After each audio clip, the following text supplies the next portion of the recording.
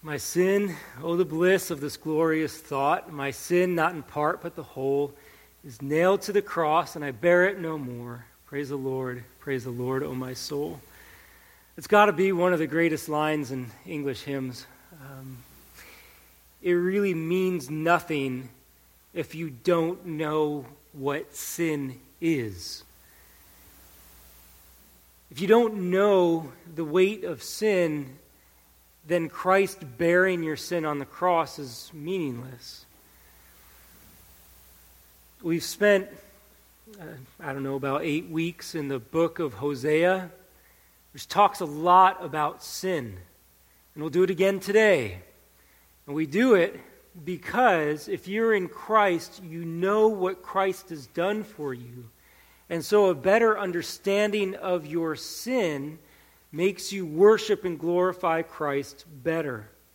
Now, turn with me to Hosea chapter 13 as we get another glimpse of the horrors of sin, its consequences. Hosea chapter 13, let's read this chapter and then we'll dive in. Hosea 13, beginning in verse 1. When Ephraim spoke, there was trembling. He was exalted in Israel, but he incurred guilt through Baal and died. And now they sin more and more, and make for themselves metal images, idols skillfully made of their silver, all of them the work of craftsmen. It is said of them, those who offer human sacrifice kiss calves. Therefore, they shall be like the morning mist, or like the dew that goes early away, like the chaff that swirls from the threshing floor, or like smoke from a window. But I am the Lord your God from the land of Egypt. You know no God but me, and besides me there is no Savior. It was I who knew you in the wilderness, in the land of drought, but when they had grazed, they became full. They were filled, and their heart was lifted up, therefore they forgot me. So I am to them like a lion, like a leopard, I will lurk beside the way. I will fall upon them like a bear robbed of her cubs. I will tear open their breast, and there I will devour them like a lion, as a wild beast would rip them open.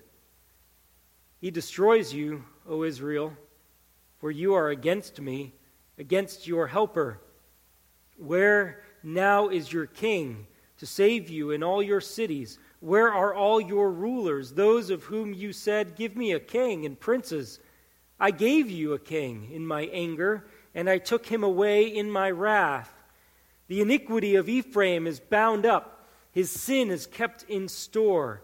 The pangs of childbirth come for him. But he is an unwise son, for at the right time he does not present himself at the opening of the womb.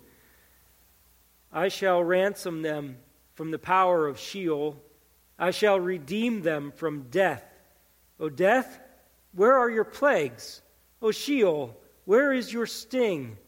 Compassion is hidden from my eyes. Though he may flourish among his brothers, the east wind, the wind of the Lord shall come, rising from the wilderness, and his fountain shall dry up. His spring shall be parched. It shall strip his treasury of every precious thing. Samaria shall bear her guilt, because she has rebelled against her God. They shall fall by the sword. The little ones shall be dashed in pieces, and their pregnant women ripped open.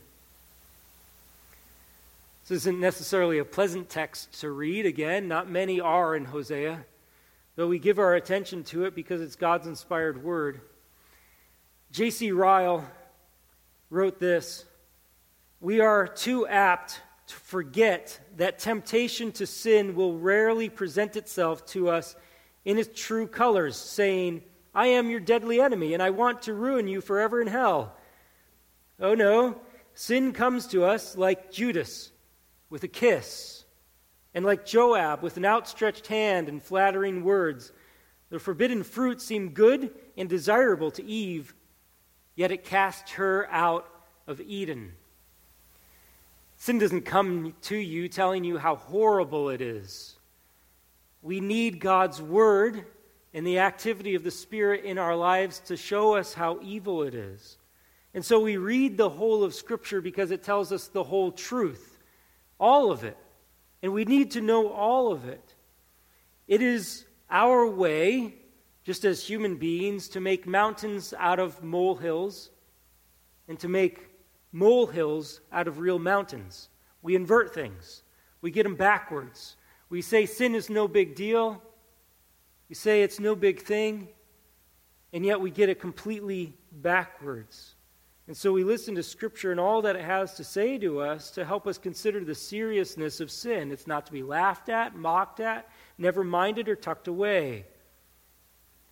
If there were one way for me to show you the seriousness of sin, it would be to simply remind you of what it was said about the Lord Jesus Christ. Matthew 1:21, the Christmas verse. You shall call his name Jesus. Why? He will save his people from their sins. Jesus Christ, the Son of God, the second person of the Trinity, who dwelled in eternity past, who shared all of the glory of God the Father, who possesses all might, all power, all omnipotence, all knowledge, descended and took on flesh for what purpose?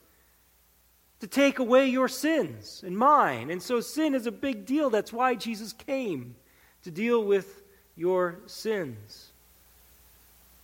Another theologian says, for if the guilt of sin be so great that nothing can satisfy it but the blood of Jesus, and the filth of sin be so great that nothing can fetch out the stain thereof but the blood of Jesus, how great, how heinous, how sinful must the evil of sin be? As John Wesley said, indeed, there is no little sin because there is no little God to sin against. And so we take it seriously and we study a text like this to learn about the dangers and consequences of sin yet again. As we unpack this text, we'll see two relationships that sin has, and it's namely its relationship to idolatry and its relationship to prosperity. And then we'll also see three things that sin brings: death, destruction, and vanity. Let's first consider sin's relationship to idolatry. Sin's relationship to idolatry. The basic desire of the sinful human heart is basically to kick God off the throne. It is to say that we don't want God to be in charge of our lives. Satan came with that temptation in the garden to Eve, basically promising her something that God had not said, or to do something that God would not do. And she believed the lie and basically said that she would act as God, deciding good and evil. And so she took that place, and Adam did, and we all have as well. We determine good and evil for ourselves, and in doing so, we kick God off the throne. And so sin, at its core, is an idolatrous activity to erect something in the place of God that is not God. Sin is trying to kill us with death, and our sin is also trying to kill God. It's trying to get rid of him, to wipe him out. And we can take that quite literally, because when God took on flesh, it's exactly what we did to him. We sought to destroy him.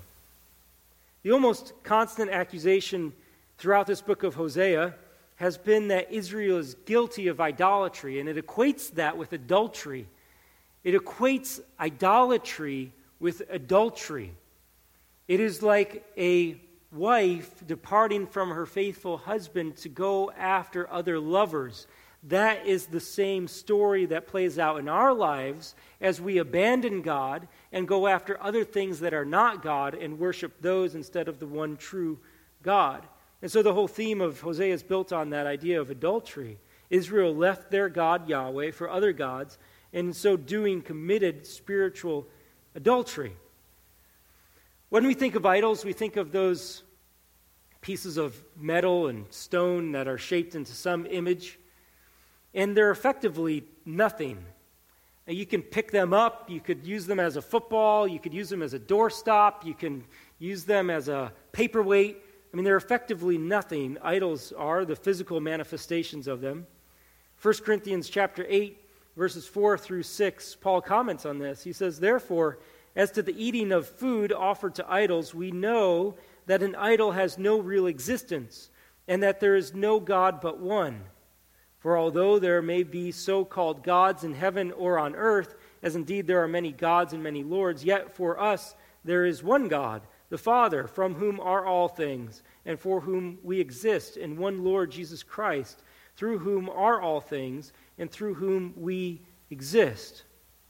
And so while there may be a physical display of an idol, a horse or a cow, a Buddha, or just a statue or a temple, those things may physically exist, but they're not God. They don't really represent God. They're just the product of our imagination. And that's the basic problem with idols. Idols can only go as far as the human mind can go. They can only go as far as we can go. They can only think as high as we can think. And they can only be as beautiful as we can conceive. And they can be only as good as we think of goodness is. And so they take you only as far as man can go. It's a big problem with idols because we can't go too far. I don't know how wide the universe is. It's zillions of light years. We've made it to the moon, which is a huge accomplishment, but we certainly haven't made it much beyond that. Humans cannot go too far, and certainly we have not found the door to heaven. We do not have thoughts as lofty as God's thoughts. We can't think as high as He can think. We can't define goodness as well as He can. And so idolatry always falls short because it only goes as far as idols can go. Is only as far as man's imagination can go. Chapter 13, verse 2 says, "Now they sin more and more and make for themselves metal images, idols skillfully made of their silver, all of them the work of craftsmen." In one sense, Hosea commends the skill of the craftsmen who make the idols. They do a good job. They're really good at what they did. They could craft a cow or a horse or a statue of a fish god, and it would look amazing. It would be a piece of art. It would be the best human craftsmanship that you could see. It was all that they could pour into them. I mean, human ingenuity is pretty impressive, the things that we can come up with. We've come up with ways to communicate with each other even if we're not in the same room, ways to see each other even if we're halfway across the world. We have invented ways to get to the moon, to land in another world. It's mind-blowing. It's craftsmanship. It's spectacular. You've got a little device in your pocket that can look up anything you want to know about any subject in the world. If you want to find out what a tick bite looks up, you can find out that in 5 seconds. You want to know anything about anything in the world, you can figure it out in about 5 seconds. The accomplishment of man is really amazing from our point of view. That's what Hosea is pointing out. They multiplied these metal images. They multiplied their ability and the ingenuity of man, idols skillfully made of their silver.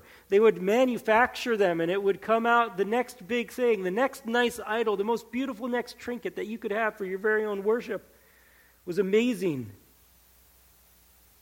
But the real commentary on it, it is said of them, those who offer human sacrifice kiss calves. Oh, on the outside, these idols looked beautiful and a piece of art. But what they brought along with them was atrocious. They were calling on the people who worshiped them to make human sacrifices, to offer up their children to Baal, a son or a daughter.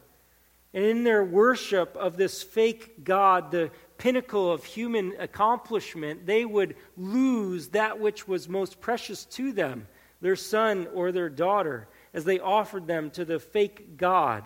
And the description of what these humans were doing as they offer these sacrifices or as they worship this fake god and they go after the pinnacle of human technology, the thing that they were actually doing, it's described as kissing calves. That's what this is summarized as. Idol worship comes down to going up to a metal statue of a cow and laying a big smooch on it. That's what idol worship is equivalent to. That's the way Hosea looks at it. Those who offer human sacrifices kiss calves. In the quest to supplant God, we replace him with the best that man can come up with. And in the end, the best that man can come up with in the worship of those things is kissing calves. Oh, make no mistake, our society is infatuated with ourselves. We're infatuated with the things that we can come up with, the drugs that we can manufacture, the technology we can conceive of. And it can be used for good. It's not all idolatrous use. But when it dominates our life and steals our worship away from God, then it's like we're kissing calves. When we spend more time with our phones than with God, it's like we're kissing a calf. We replace God with the best that we can come up with, and all we get is the best that we can come up with.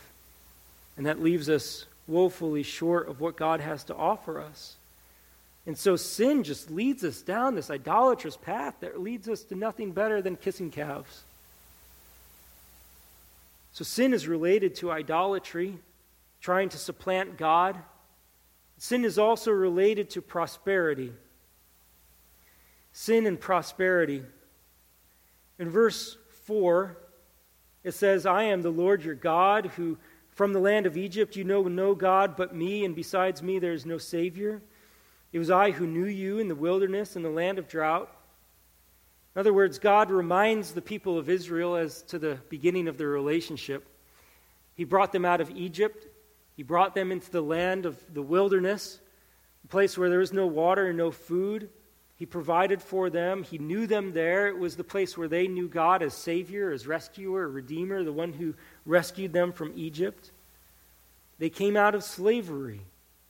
And they would have known God as the one who provided everything. Redemption, manna, water, leadership. He's the one who provided everything for them. Verse 6 says, but when they had grazed, they became full. They were filled, and their heart was lifted up. Therefore they forgot me. Sometimes on Christmas morning or a birthday in our home, we will give a gift to our children, and they will shred open the paper, and it just leaves this wrapping paper tornado across the house. And they will be enraptured with the gift that they get, and they go off and they play with it immediately, and they're just so thrilled by that. And there's something that mom and dad have to say. What have you forgotten? Not to clean up. We do that later. You forgot to say thank you. You forgot to say thank you. They're so enthralled with the gift that they've forgotten the giver of the gift. And the gift becomes all important, and they forget the one who gave it to them. God had put Israel in a position when he brought them out of Egypt and into the wilderness that all they would know are the things that God had given them. And there was nowhere else that anything had come to them except from God. All the gold and silver that came out of Egypt was from God allowing them to plunder the Egyptians. The redemption from slavery was from God. The manna was from God. The water was from God. Moses was raised up by God. The parting of the Red Sea was from God. They leave this trail of wrapping paper everywhere. And they get so enthralled with the gift, and their heart gets lifted up, and they forget to say thank you. When they had grazed, they became full. They were filled, and their heart was lifted up. Therefore, they forgot me. How can you receive an amazing gift from someone and forget the one who gave it to you?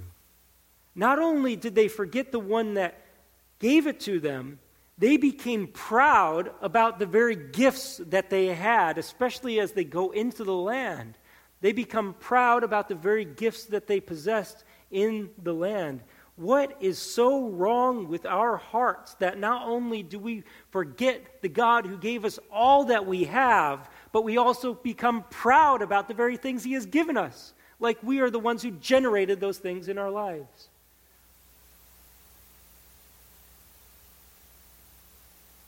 If you have an inkling of pride in your life, if you have even an ounce of it, it is completely inappropriate.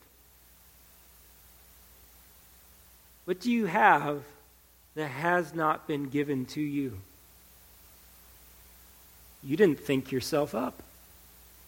You didn't give birth to yourself. You didn't give yourself your body, your mind, the ability to work, your spiritual gifts. All of it is from him. And yet you see the relationship between sin and prosperity. Oh, sin wants prosperity, and then it gets it, and when it gets it, it gets proud about what it got. Sin from beginning to end.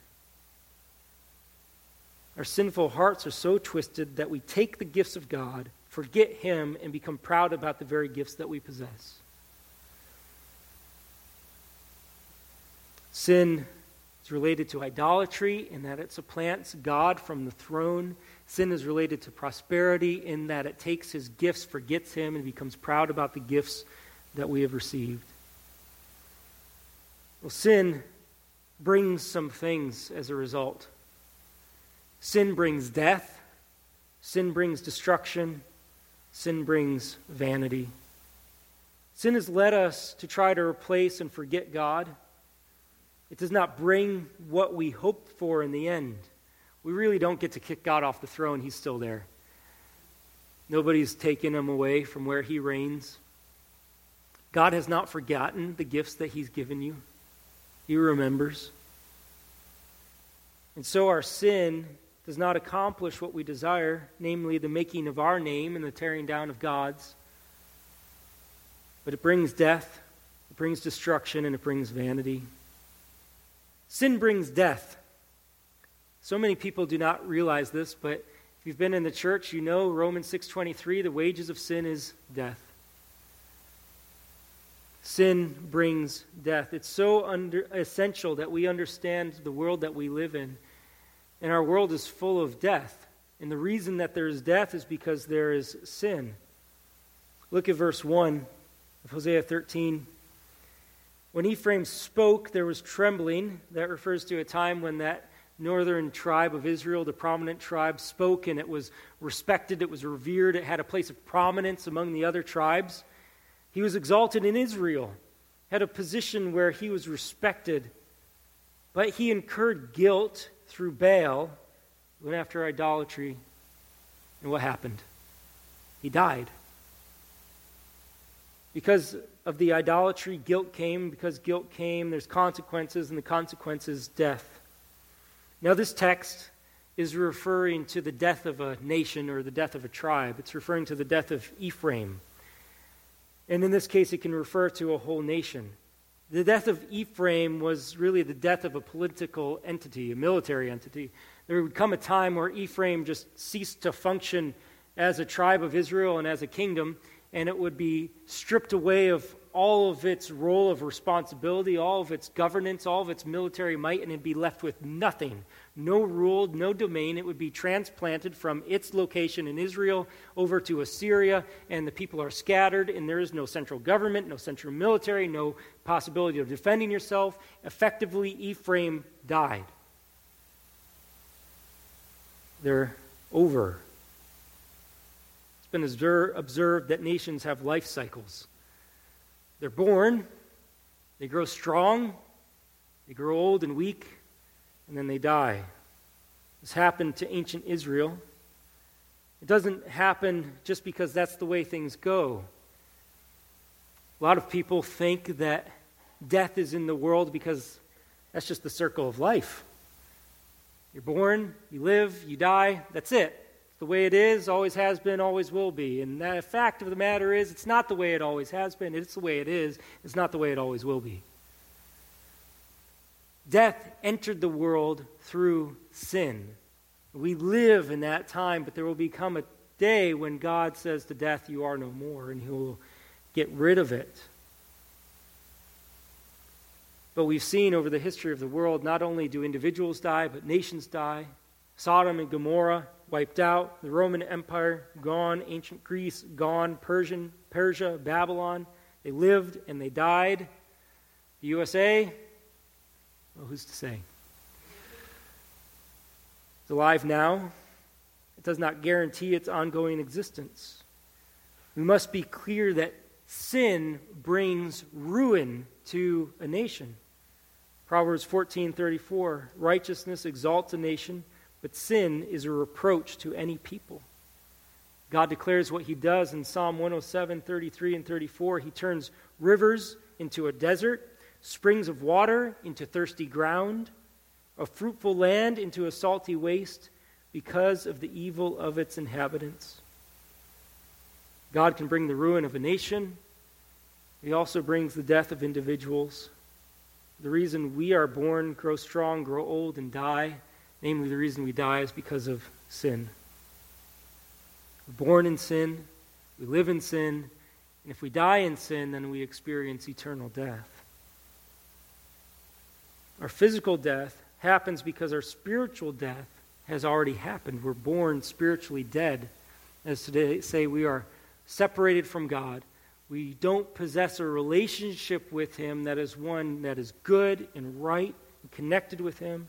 We live a sinful life. We flee from him, and we experience spiritual death, which is separation from God and without hope in this world. Sin brings death. He incurred guilt through Baal and died. Well, sin brings destruction as well. Sin brings destruction.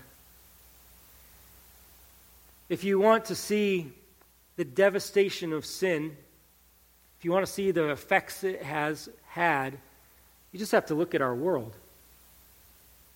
All of the moral evil, all of the natural evil exists in this world because sin is in this world. It is not the way God originally made the world, like the Garden of Eden, where there was peace and harmony. Sin entered the world, and it brought death, and it also brought destruction. But we cannot avoid the fact that sin is not just, in one sense, a natural consequence.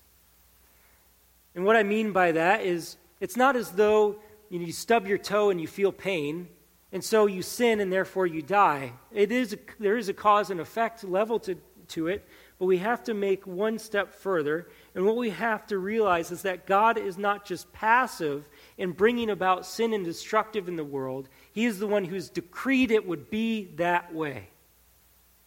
And so when we say that there is destruction in the world, that there is death in the world, it is because God has ordained that to be the consequence for sin in this world.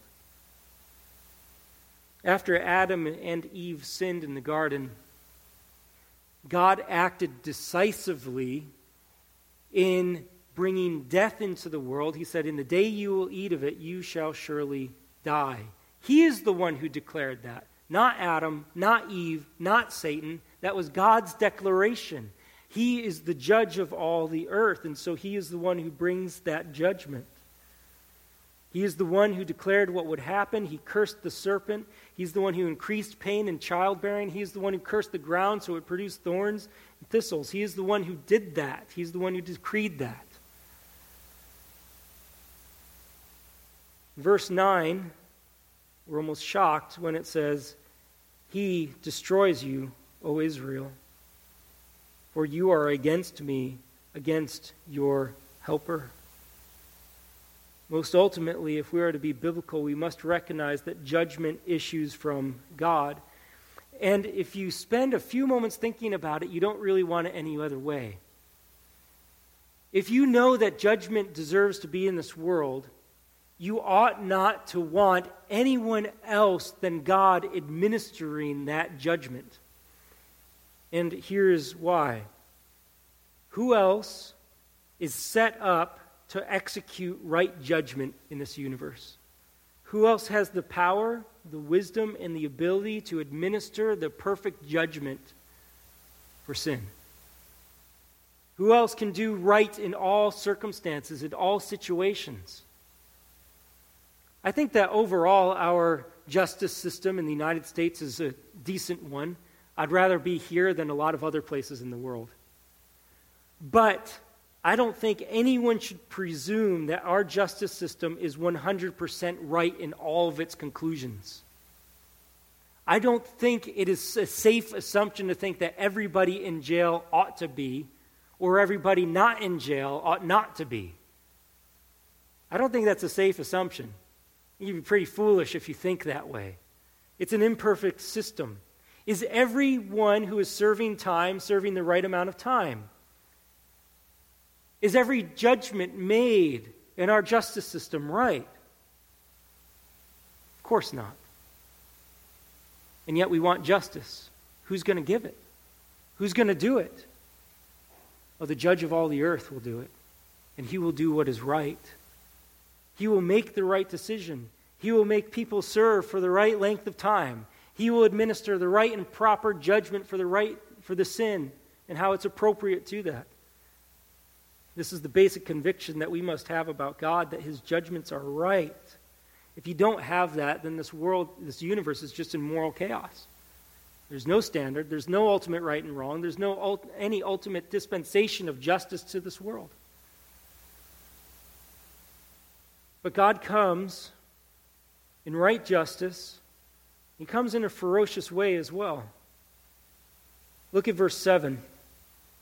After describing Israel as a fattened calf that goes and grazes to the full and then forgets God, it says in verse 7, "So I am to them like a lion, like a leopard I will lurk beside the way.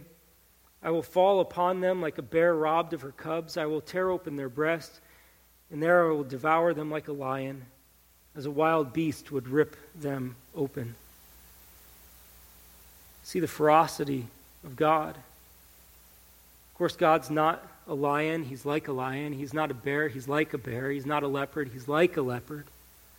These are anthropomorphisms that kind of display an attribute of God in some way that we can better understand. And so he is like a leopard who is waiting to pounce on its prey, or like a bear robbed of its of its cubs, ready to destroy those who took away her cubs. God's justice, although it is righteous, does not mean it will lack a ferocity to it. God's the one who's ultimately responsible for the administration of judgment and justice in this universe. We ought to fear him. We don't take this lightly. I think our natural response would be to say, I don't like this. I don't want to believe this, and so we kind of shut this portion of our Bible and we turn to those pages that have a little bit more love in them. But we have to deal with God's word as it is given to us. Who are we to decide what's true and what's false? We stand under its authority and we accept the God who is rather than the God who we want him to be. As soon as we start turning pages of our Bible away from our eyes, we become idolaters because we make God to be something other than he is. He's the one who speaks. He is the one who declares himself like a lion. He is the one who declares himself to be like a leopard. It is his description that we accept. Sin brings destruction. Sin also brings vanity. Back in verse 3, because Israel has committed idolatry, it says, "Therefore they shall be like the morning mist, or like the dew that goes early away, like the chaff that swirls from the threshing floor, or like smoke from a window." Because of sin, if we're left to ourselves, we effectively become nothing. These are sobering descriptions. Morning mist, the dew, the chaff, the smoke. Those are all things that you might recognize for a moment, but then they're gone. The morning mist goes away as soon as the sun is up, along with the dew.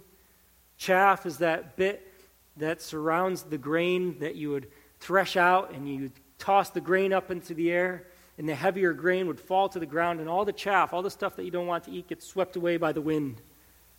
You don't think about it again. Or smoke going out of window. It might make beautiful patterns, but it's gone like a wisp.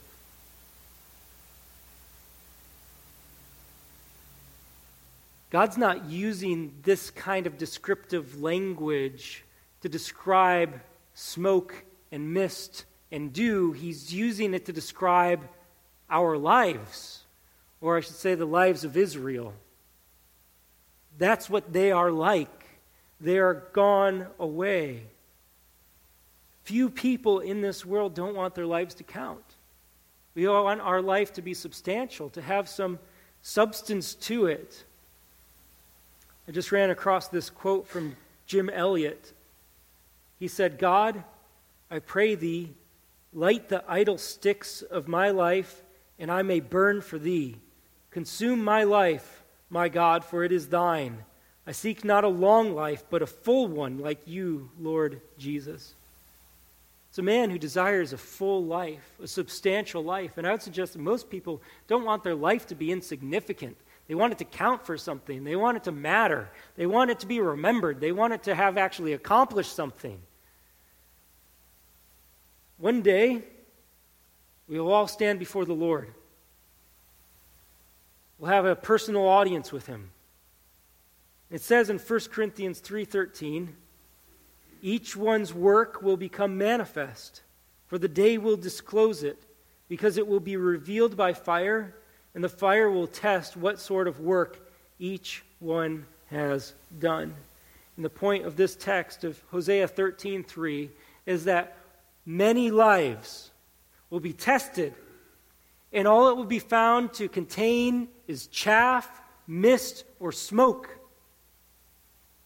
And the desire for substance in life is just vaporized in a moment because life was meaningless. Why was it meaningless? Because they kissed calves. That's why it's meaningless.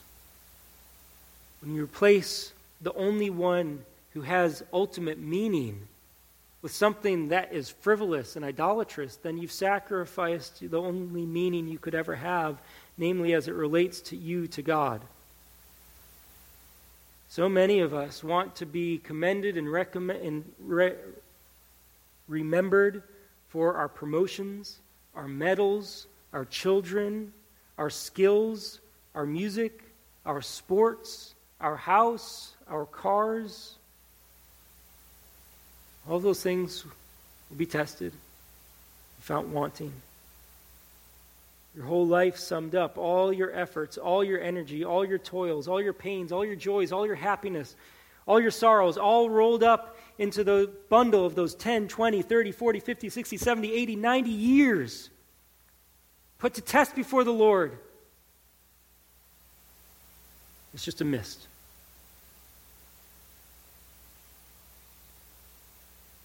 What is a life that counts?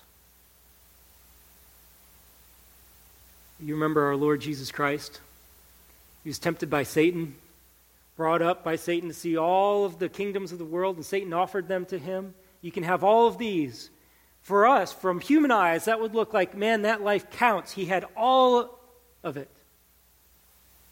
And Jesus rejected it.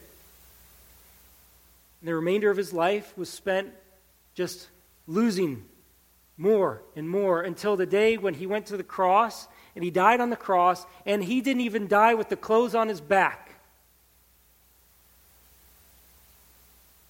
And yet, if you were to identify one life that meant something, it has to be Jesus. His life meant something. It meant something so significant that God said that he would give him the name above every name. Even though he didn't even die with a shirt on his back, his life counted, and it's for this reason, because his will was to do the will of his Father who sent him. His whole life was summed up by his relationship to his Father. If you want your life to count, to matter for anything, It has to be a life lived in right relationship with God. You know this poem. Only one life, a few brief years, each with its burdens, hopes, and fears, each with its clays I must fulfill, living for self or in His will. Only one life will soon be past. Only what's done for Christ will last. I don't want my life to be a vapor.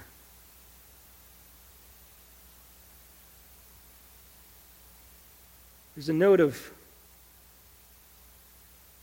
exceptional hope in verse 14.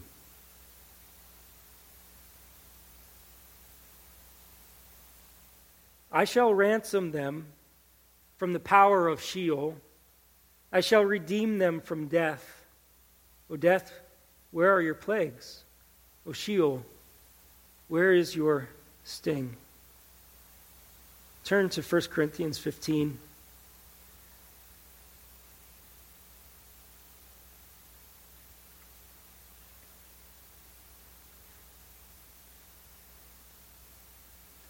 Sin brings destruction. Sin brings death. Sin brings vanity. And if you know your heart, you know that you're just entrenched in the sin. You can't get yourself out of it. You're just locked into it by yourself. And you know the punishment for it is death. And you know if you die in your sins, the punishment for it is eternal death. And you know that your life will not have counted for anything. And you just can't get yourself up from the dead. You can't do it yourself. In verse 14 from Hosea 13, it's just so shocking that some commentators don't even take it as a promise of hope, because it just seems splashed in the middle of a judgment context.